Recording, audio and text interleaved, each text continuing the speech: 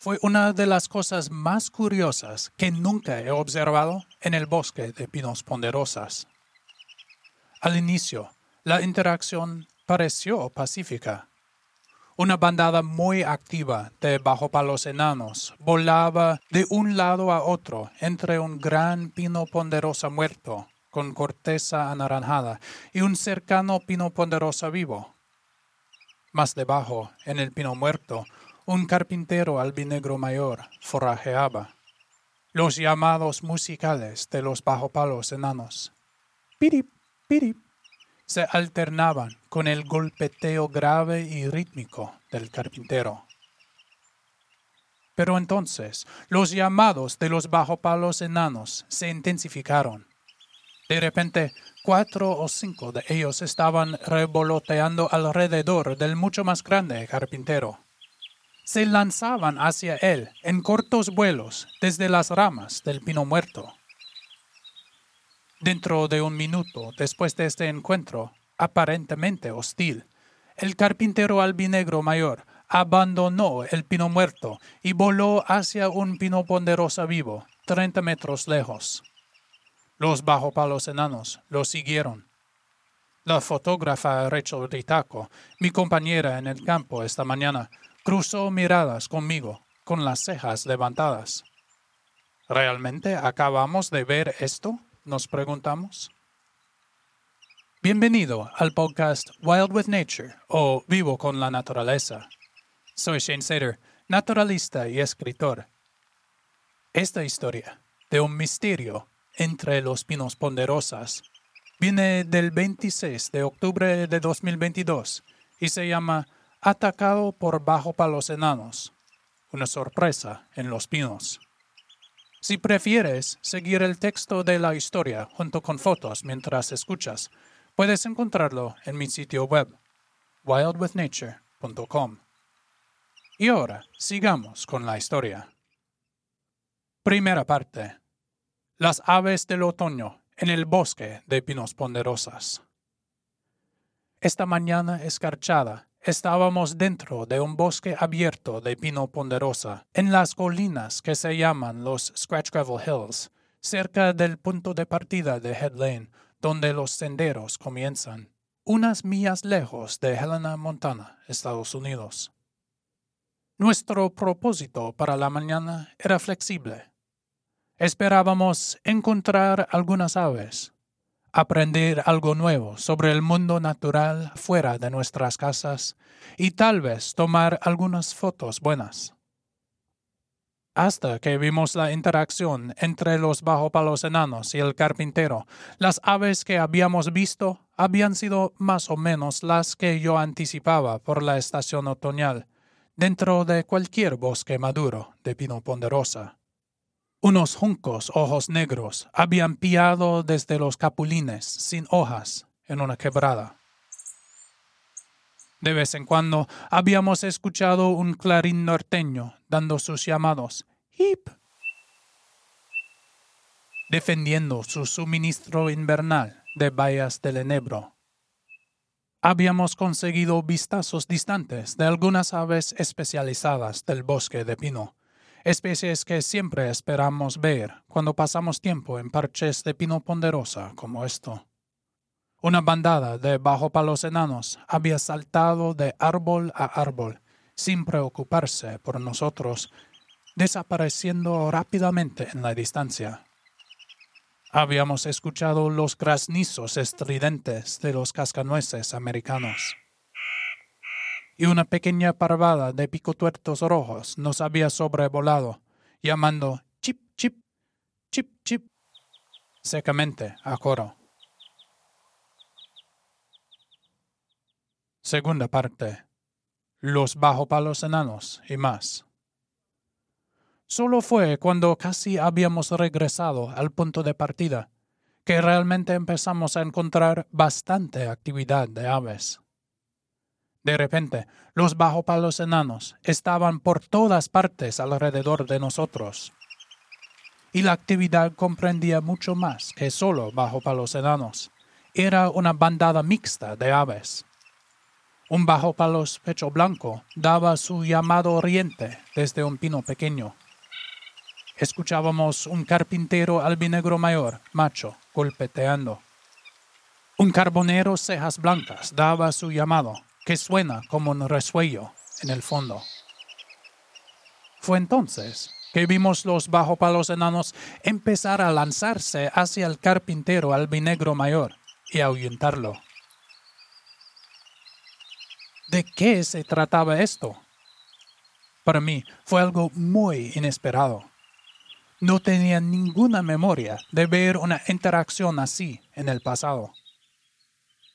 Y resultó que, para tratar de entender qué habíamos visto, yo tendría que reexaminar todo lo que pensé que sabía de las bandadas mixtas de aves.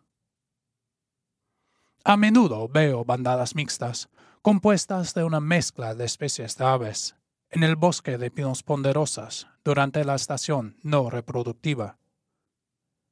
Es común que varios bajopalos y carboneros, uno o dos carpinteros y tal vez unos picotuertos rojos pasen juntos por los árboles buscando insectos y semillas de pino.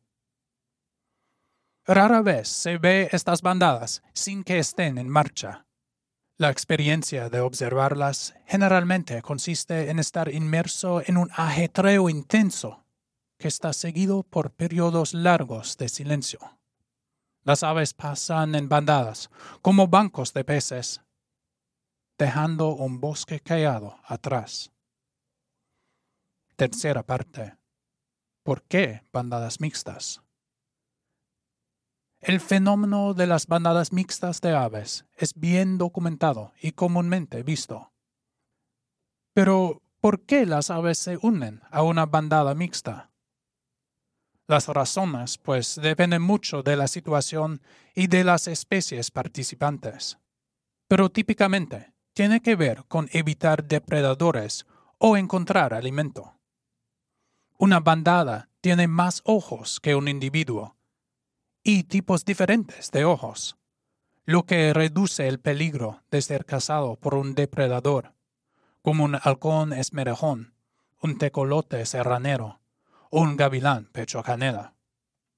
Mientras tanto, las estrategias diferentes de forrajear que tienen especies diferentes pueden mantener los niveles de competencia bajos entre sí.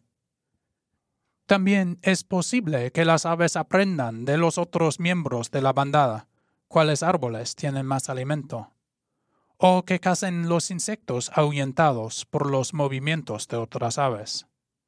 Hasta puede ser que una especie le robe el alimento de otra especie, como los patos frisos en los lagos que a menudo andan con las bandadas de gairetas americanas, y entonces les intentan robar el alimento.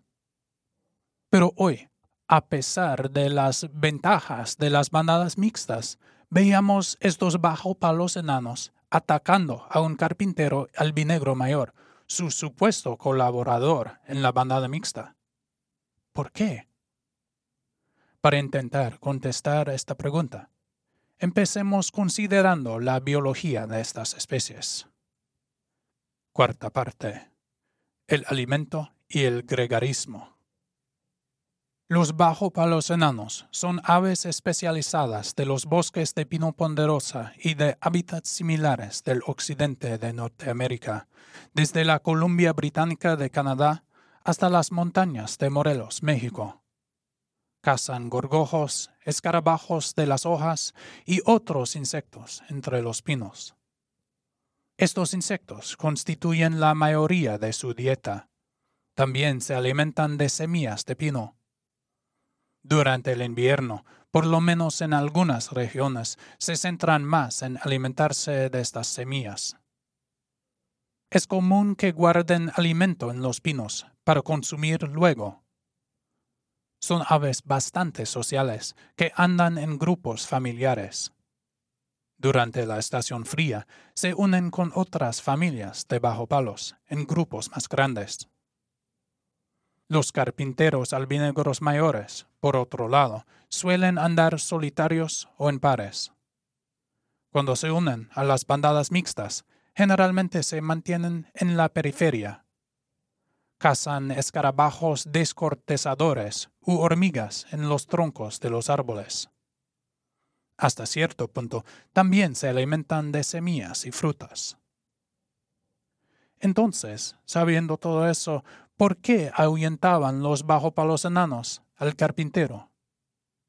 Según el contexto y la biología, voy a contarte lo que sospecho. Quinta parte. Los bajopalos enanos defendiendo su alimento. La mitad superior de este pino ponderoso muerto estaba salpicada de hoyos redondos del tamaño de una canica.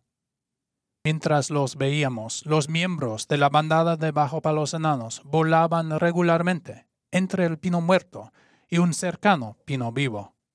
Y en los 20 minutos después de la salida del carpintero, vimos un puñado de bajopalos seguir volviendo a la cima del árbol muerto varias veces más. Como ya mencioné, los bajopalos enanos suelen guardar alimento para consumir luego. Pienso que estaban guardando semillas de pino, o tal vez insectos, en la corteza de este árbol muerto. Mientras el carpintero albinegro mayor subía al árbol, usando su pico poderoso para cincelar la corteza, amenazaba las provisiones de los bajopalos. En una defensa rápida y bien coordinada, los bajopalos lo repelieron, protegiendo su cuidadosamente guardado alimento. Sexta parte. Rompecabezas infinitos. ¿Es realmente por eso que los bajopalos repelieron el carpintero? Es la explicación más creíble que he generado hasta ahora, pero no estoy seguro. Mientras yo investigaba este tema, me impresionó la complejidad del comportamiento de las bandadas mixtas de aves. La existencia de bandadas mixtas es un fenómeno bien conocido para la mayoría de los observadores de aves, pero hay muchísimo que está aconteciendo dentro de cualquier bandada mixta. Y realmente es bastante difícil investigar lo que está pasando con las interacciones dentro de las bandadas mixtas. Mucho menos por qué, las aves están haciendo lo que hacen. Cada vez que estamos en la naturaleza, estamos rodeados por una profundidad infinita de historias. Y de vez en cuando, pasan momentos como este. Los bajopalos enanos atacando a un carpintero albinegro mayor. Fue algo que no cabía con mi entendimiento simple de las bandadas mixtas. Y al buscar una explicación, aprendí más claramente que tampoco realmente sé. Entonces, ¿qué están haciendo los bajopalos, carpinteros albinegros mayores y otras aves en las bandadas mixtas? ¿Cuándo y por qué se transforman interacciones aparentemente pacíficas en interacciones hostiles? ¿Existen otras explicaciones igualmente creíbles por lo que vimos este día? La próxima vez que encuentres una bandada mixta, toma unos minutos para realmente observarla. ¿Qué están haciendo las aves? Piensa en cómo cada especie está alimentándose. ¿Cómo están manteniéndose alertas ante el riesgo de depredadores? ¿Cómo están comunicándose? Cuéntame lo que observes. Quedo a la espera de tus pensamientos sobre el comportamiento de los bajopalos enanos que vi, y también espero con ganas tus observaciones del comportamiento de las bandadas mixtas. Gracias por escuchar. La traducción de esta historia al español se debe al apoyo generoso de Linda Saul. Muchísimas gracias, Linda, por creer en este proyecto y en la importancia de contar historias bilingües de la naturaleza. Otra vez, puedes encontrar esta historia de forma escrita, junto con varias fotos, en mi sitio web, wildwithnature.com. Tengo la muy buena suerte de recibir apoyo de una increíble comunidad para poder seguir contando historias como esta. Este apoyo va desde las personas que simplemente comparten mi podcast con otros, hasta las personas que sostienen mi trabajo por donaciones mensuales, contribuciones únicas y proyectos especiales como este. Muchísimas gracias a todos. No podría hacerlo sin ustedes.